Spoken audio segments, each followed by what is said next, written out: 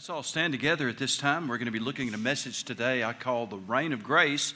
It actually began Friday night with our Good Friday service where we talked about the reign of sin and the reign of grace. And looked at the reign of sin on Friday. This morning we're going to be looking at the reign of grace. Romans chapter 5, verse 20. Moreover, the law entered that the offense might abound. But where sin abounded, grace did much more abound. That as sin hath reigned unto death, even so might grace reign through righteousness unto eternal life by Jesus Christ our Lord. May God bless the reading of His Word today is my prayer. You may be seated. Our text on this Easter Sunday morning today is all a part of Paul's discussion of the reign of sin and the reign of grace. We consider the first of these already, and yet there'll be a lot of things I have to say about that reign of sin this morning because you really don't understand the awful but yet glorious fact of the crucifixion of Jesus Christ unless you understand the truth about the reign of sin.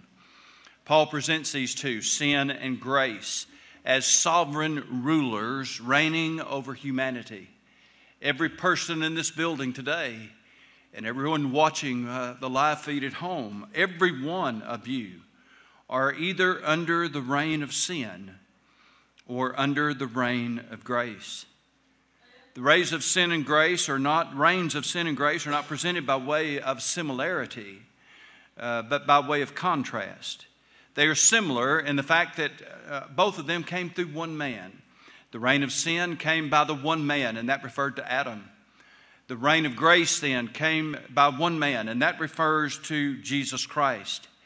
But everything else about the two reigns are different. They are different in their effects.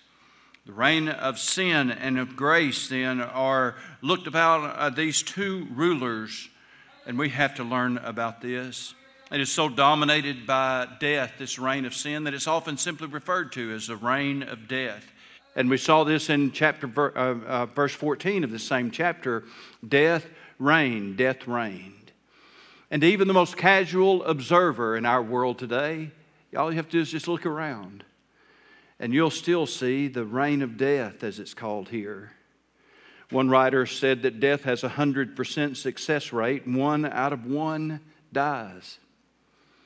The same quick glance around at our world today would easily show that sin is still reigning. The darkness is deepening, the danger is increasing, the depravity is rising, and people are, of course, still dying.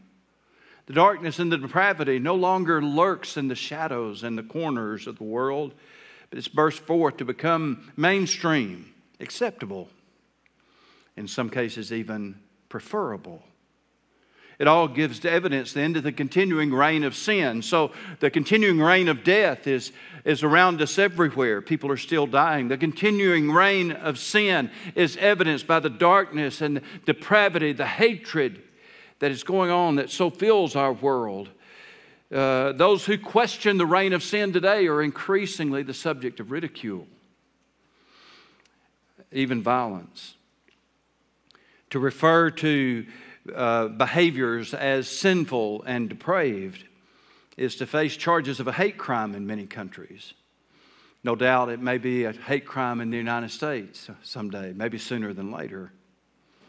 And yet still everywhere is the hatred, the violence, the murder and death, lawlessness not only permitted in our country these days, but in some cases even encouraged by people on both sides of the political spectrum. Humanity is boiling under the reign of sin. And sooner rather than later, it is going to boil over. And in fact, it's already doing so, but not anything like it's going to. The same Apostle Paul who wrote this letter to the Romans so long ago was well familiar with the reign of sin and of death. He knew about it. He himself had lived once under its rule while believing that he was righteous in doing so. He believed this so strongly, even though he was lost, even though he was a religious person, but he was still lost. And he believed that he was right. He believed that he was righteous. He believed that he was serving God. And he described that to a group of Jews in Jerusalem in Acts chapter 22. He said, I am indeed a Jew, born in Tarshish of Cilicia, but brought up in this city at the feet of Gamaliel, taught according to the strictness of our father's law, and was zealous toward God as you all are today. I persecuted this way, that is the Christian way. I persecuted the name of Jesus to death, binding and delivering into prisons both men and women. You see, Paul was not just convinced that he was right. Paul was not just convinced that he was right with God. Paul was convinced that he was doing God's will as he deprived people of their lives and of their liberty. When he tried to enforce by force, then, what was at its core this reign of sin that he's talking about.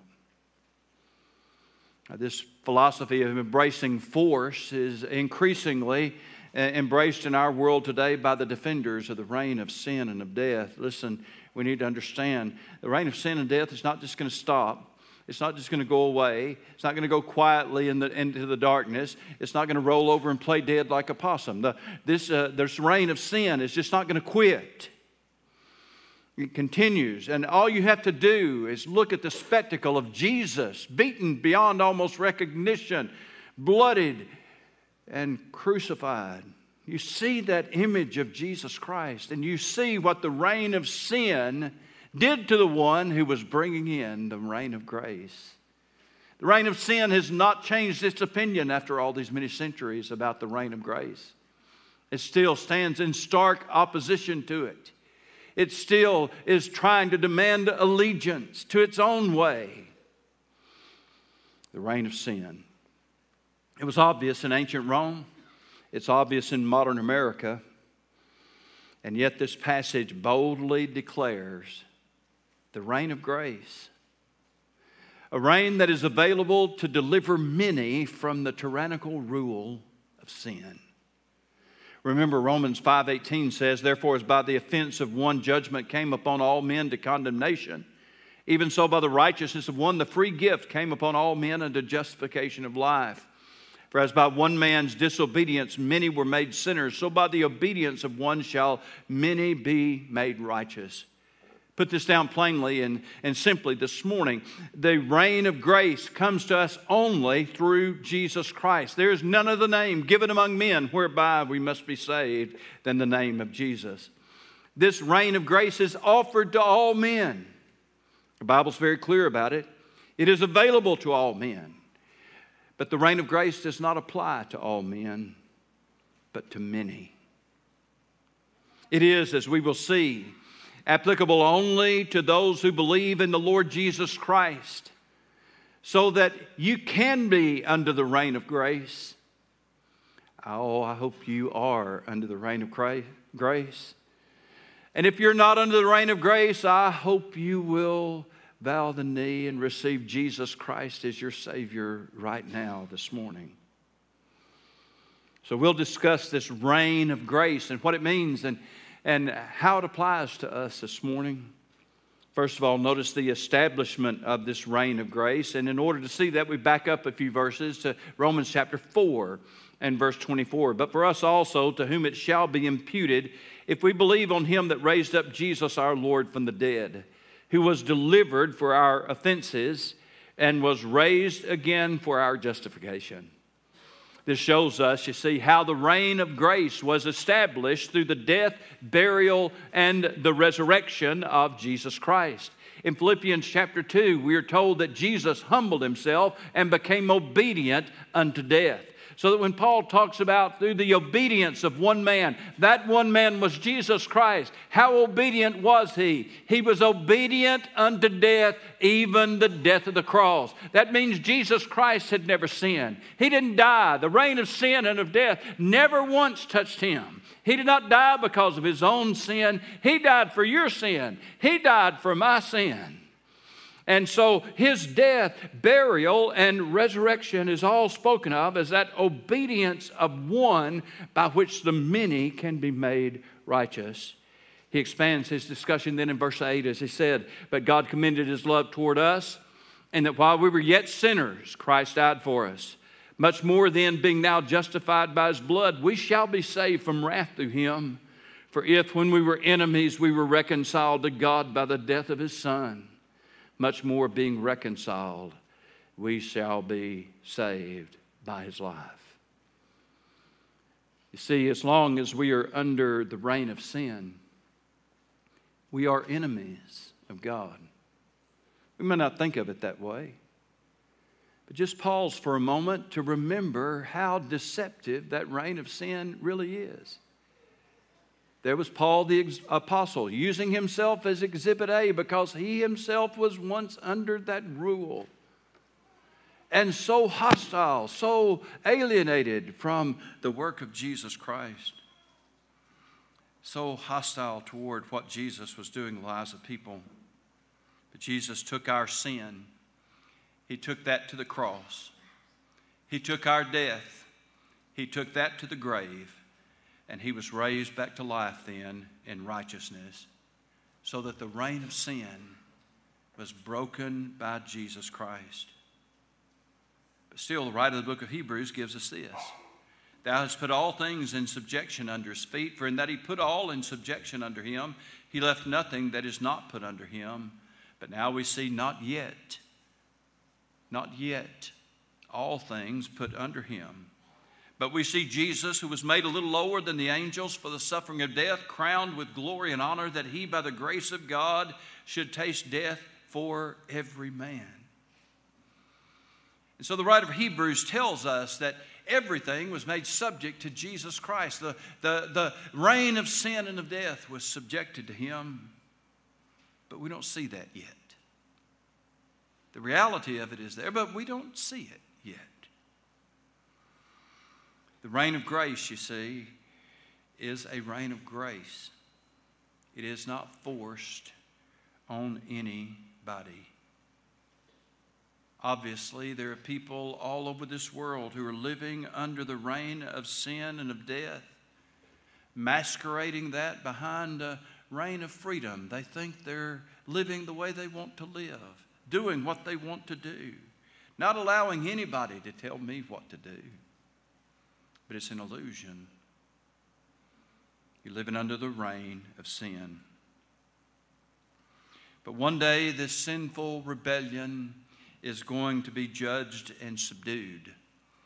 In 1 Corinthians chapter 15 and verse 23, we're given this, but each one in his own order, Christ the first fruits, afterward those who are Christ's at his coming. Then comes the end, when he delivers the kingdom to God the Father, when he puts an end to all rule and all authority and power, for he must reign till he has put all enemies under his feet. Paul said it in Philippians chapter 2, that at the name of Jesus every knee shall bow. You see, Jesus is going to enforce this rule. He will overcome all the other reigns. That is going to happen. But it's not yet. Those who live their lives in rebellion and die in that rebellion against God, they still will bow at Jesus' feet someday. But it won't be to put themselves under the reign of grace. It will be to admit their sinfulness, to admit their rejection, and to face the certainty of eternity in a place called hell. Nobody, you see, has ever been, nobody ever will be forced into the reign of grace. You must accept it. You must submit to it. That's the only way. Jesus came preaching the gospel of repentance. To repent, he said, for the kingdom of heaven is at hand. That simply means to turn from our sin and to turn to Jesus Christ. And you can experience that today. And though you are under the reign of sin, you can bow that knee to Jesus Christ, understanding that he died in your place, that his death was counted as your death, that his righteousness then can become your righteousness, and he'll give you everlasting life. And that reign of sin will be replaced in you by the reign of grace. That's how the reign of grace was established. Let's talk about its nature. What is this reign of grace exactly? Paul gave us that too. Verse 17, for if by one man's offense death reigned by one, Much more they which receive abundance of grace and of the gift of righteousness shall reign in life by one Jesus Christ. I want you to notice that expression, reign in life by one Jesus Christ. I bring this up to you this morning because American Christianity has been greatly influenced over the last 45, 50 years or so by a dumbed down and distorted version of the gospel of Jesus Christ, as if somehow then that we reign with Christ gives us the authority to speak out whatever we want to, and whatever we want, of course, in America is mostly wealth and health and happiness. And that the gospel then was all about giving us and including us in this reign. Don't be fooled. This is so prevalent in America today that we even call it the health and wealth gospel. And the saddest thing about it all is we have spread this thing literally around the world. But Jesus Christ did not die for something as mundane as making us wealthy. What good would that do us after we're dead? What good would that do us in heaven? No, Jesus died for something else. He died so that we could have eternal life. And through that eternal life, then, that would reign in this life. That's what it's all about. Paul wrote extensively about this in 2 Corinthians chapter 4, and he talked about how we are pressed down, but we're not crushed. Pressed, but not crushed. We're perplexed, but not in despair. Persecuted, but not forsaken. Struck down, but not destroyed. What was he saying? He was telling us what we all know. Life has a remarkable way of pressing us down. We experience those times of great, great pressure.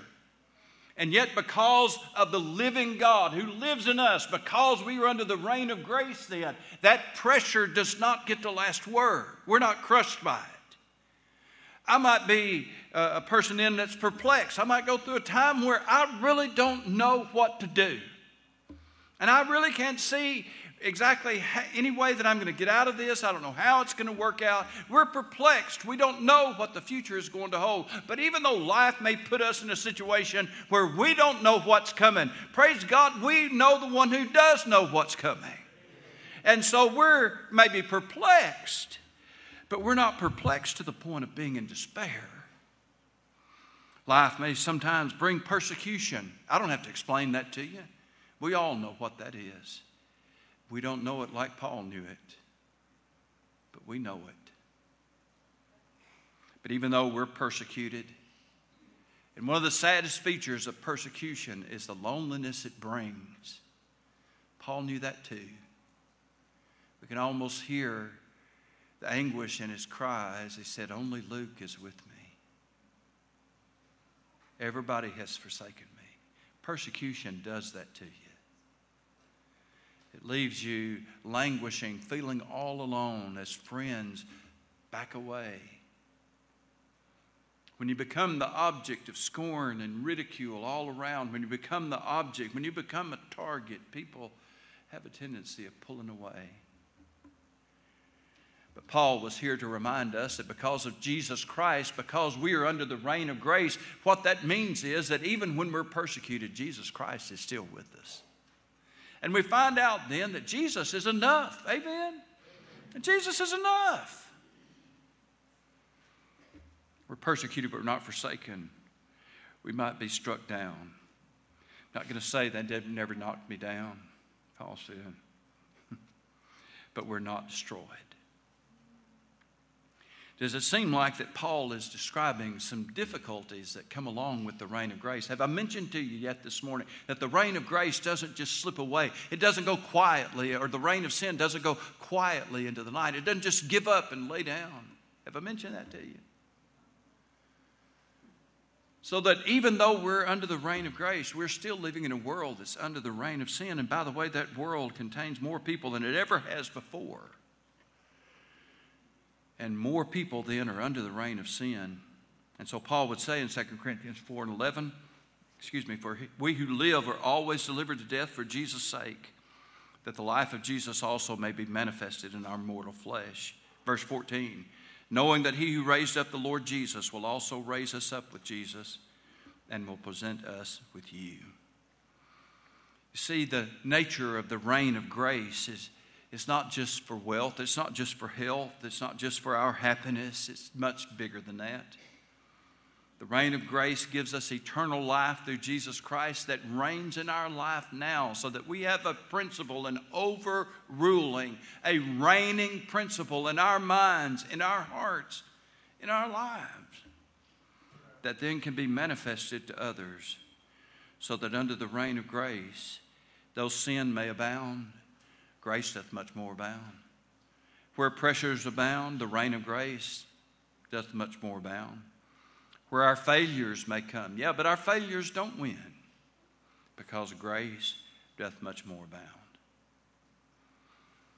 And so we have the establishment of the reign of grace through the death, burial, and resurrection of Jesus Christ. And it comes then into our life as we receive Him as our Savior. We see the nature of that reign of grace, so that it's not just about making us happy or making us wealthy. Then we'll see its application. Verse 24 of Romans chapter 4. But for us also, to whom it shall be imputed, if we believe on Him that raised up Jesus our Lord from the dead, who was delivered for our offenses and was raised again for our justification, therefore being justified by faith, we have peace with God through our Lord Jesus Christ. Justified by faith. One man's obedience, one man's righteousness, then becomes our righteousness by faith. One man's obedience becomes our obedience by faith. Human logic would have never come up with that kind of a system. First of all, because humanity really doesn't recognize that their problem is sin. Again, we think we're free. We think we're living the way that we want to live. People say things like, my body, my choice. People say, it's my life to live the way I want it. People say, I'm not going to let the pages of some dusty book written by old white men tell me what to do and how to live my life. I hear that more and more. I'm free. It's an illusion. It's an illusion.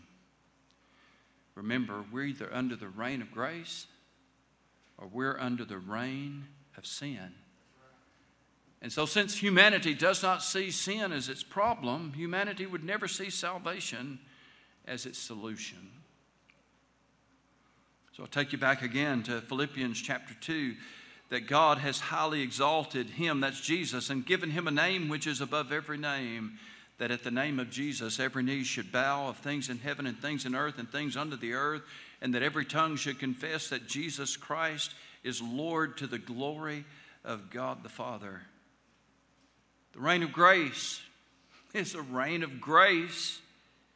It's not going to be forced on anybody. The reign of grace comes as we submit to Jesus Christ, as we bow the knee to His reign. You know, the Bible tells us that Jesus is going to come and establish His kingdom, that He will live and reign and rule upon this earth for 1,000 years. And if you're a believer in Christ in this service today, you're going to live and reign with Him. Amen? Isn't that a great thing to look forward to? We're going to live and reign with Christ for 1,000 years. And yet the Bible says after 1,000 years is ended in Revelation chapter 20, you can read that for yourself, not right now, but Revelation 20, you can go and read it for yourself. And after that 1,000-year reign is finished with Jesus Christ on the earth, living and reigning, and His people living and reigning with Him, at the end of that 1,000-year reign, the devil is going to be unleashed for just a little season.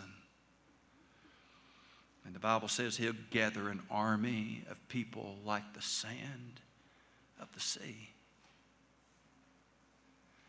And there's no other conclusion but that these people would live under the reign of Jesus Christ in this world and yet still not bow the knee to Him. I'll say again, the reign of grace is not forced on anybody. And that even during Jesus' millennial reign, people are going to have to believe on Jesus Christ and receive Him as their Savior. And many won't. This reign of grace, then, is all about who you bow the knee to when. If we keep going in chapter 6, the discussion of the reign of sin and the reign of grace goes on. And Paul will describe the reign of grace in Romans chapter 6 and verse 12. And he's talking to people who are under that reign, who have received Jesus Christ as their Savior. And yet he says in verse 12, do not let sin reign in your mortal bodies, that you should obey it in its lust. And so writing to save people, believing people, he still says, don't let sin reign. Don't put yourself back under the reign of sin. He'll go on, Romans 6:16. Do you not know that to whom you present yourselves slaves to obey, you're the one slaves whom you obey, whether of sin leading to death or of obedience leading to righteousness? But God be thanked that though you were slaves of sin, yet you obeyed from the heart that form of doctrine to which you were delivered. And having been set free from sin, you became slaves of righteousness. Do not let sin reign in your mortal bodies. You see, when we become a believer in Christ, we are set free from that law of sin, the law of grace, which is greater than all of our sin. A greater reign replaces then the reign of sin. And what that does for us is it enables us, it empowers us to do righteous things, to do things that please God. When we're under the reign of sin, we're not capable of pleasing God. When we're under the reign of sin, we might even do religious type things, but that doesn't mean that God is going to accept them. Under the reign of sin, we can do nothing that is pleasing unto God or acceptable by God. But when we are under the reign of grace, everything changes. Now the Holy Spirit of God lives in us. Now we can please God. Now we can live in a way that God would call righteous and acceptable. Now we can do those things that are in line with the original intent when God created us. The reign of grace then comes to us as we bow the knee to Jesus Christ. And it continues as we live in the reign of the grace to obey God. But he warns us. That old man that the Bible calls the flesh is still around. And that old man, if you'll let it, will put itself right back under the reign of sin. I want to be quick to tell you this morning that as a believer in Christ, if you put yourself back under the reign of sin, that doesn't mean that you're back under the reign of death, that you're going to die and go to hell, or that you've lost your salvation. The Bible does not teach that anywhere. It doesn't teach it anywhere. But I'll tell you what it does mean. It means that as a believer in Christ, though I am under the reign of grace, I can let this flesh reign over my life so that I submit to it and its desires once again. And though it's not going to take away my salvation, listen to me this morning, it will take away my joy. It will take away the joy of our salvation. It will take away our peace, with our sense of being at peace with God. It will take away our ability to serve God effectively, to be a testimony for Jesus Christ. And the place that it hits us the hardest and the worst is in the place where people know us the best, in our own home, in our own families, around those closest to us. They see, you see, that we've submitted ourselves, we've presented ourselves again as slaves to sin. And Paul says, don't do that. Don't do that. Jesus Christ has set you free from the reign of sin. Become then the slave of righteousness. Every person in this building today understands that battle. From me as the pastor right on down to everybody else, we all fight that same battle. And though we are under the reign of grace, the reign of sin is still very real. It's all around us, and it's as close to us as our physical bodies. But the reign of grace means that we never have to submit to that reign of sin. This is all over the New Testament. Paul would warn the churches at Galatia to stand fast in the liberty with which Christ has made them free. Got a few things for you today, and we'll wrap this up. The reign of sin has been broken by Jesus Christ. who took our sin and death to the cross and to the grave and emerged victorious. When men and women, boys and girls recognize that they're under the reign of sin and turn in repentance to believe on the Lord Jesus Christ, that is how we bow the knee to heaven's King. And that is how that reign of grace becomes operational in our life. The reign of sin continues today in humanity in an unprecedented number of people, as more and more people all the time refuse Jesus Christ, reject Jesus Christ, want nothing to do with Jesus Christ. Did I mention that the reign of sin is just not going to go quietly away? Multitudes of people all over this planet, growing numbers of them, submitting themselves, living in submission to the reign of sin, kidding themselves into believing that they're free, refusing to submit to the reign of grace. And even as believers, we still must choose whether we're going to live under the reign of grace or let flesh pull us back to the reign of sin. And that means today that there's two things that everybody in this building has to make a decision about. Two things that we're going to choose. We'll choose one or the other. And for some of us, maybe today, some people here, maybe some watching from home, maybe it's your time to choose that reign of grace, to bow your knee to Jesus Christ and receive Him as your Savior. And that's one thing. You'll either do that or you'll reject Him. But maybe that reign of grace to you today means something different. You say, well, Brother Rich, I've been saved for a long, long time. I was saved when I was young. I was saved when I was a child. I've been saved for many years. But you know, as you look in your life, maybe you'd have to say today, I've been bowing my knee way too much to the reign of sin. I've been letting the flesh have its way way too much. And you know, it really doesn't matter what kind of excuse we give ourselves. I won't say you've got a reason for it. You've got an excuse. An excuse for not living for God. An excuse of why you got out of church. An excuse for why you're going your own way. Why you're letting the flesh do what it wants. You got an excuse. I'll give you that. But that's all it is. You're a believer in Jesus Christ, and you do not have to bow your knee to the reign of sin anymore. And so for you, believer, I'm not asking you to be saved again. Again, the Bible doesn't teach that.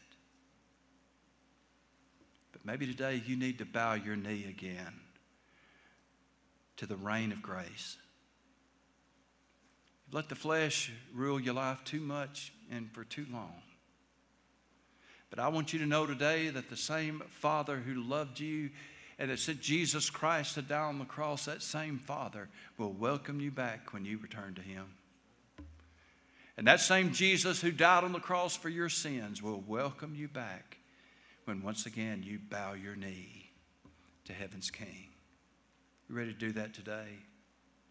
The reign of grace is not going to be forced on anybody. That's why it's a reign of grace. Will you submit to Him? Oh, the joy that comes when we bow the knee to the reign of grace. Let's stand together, please.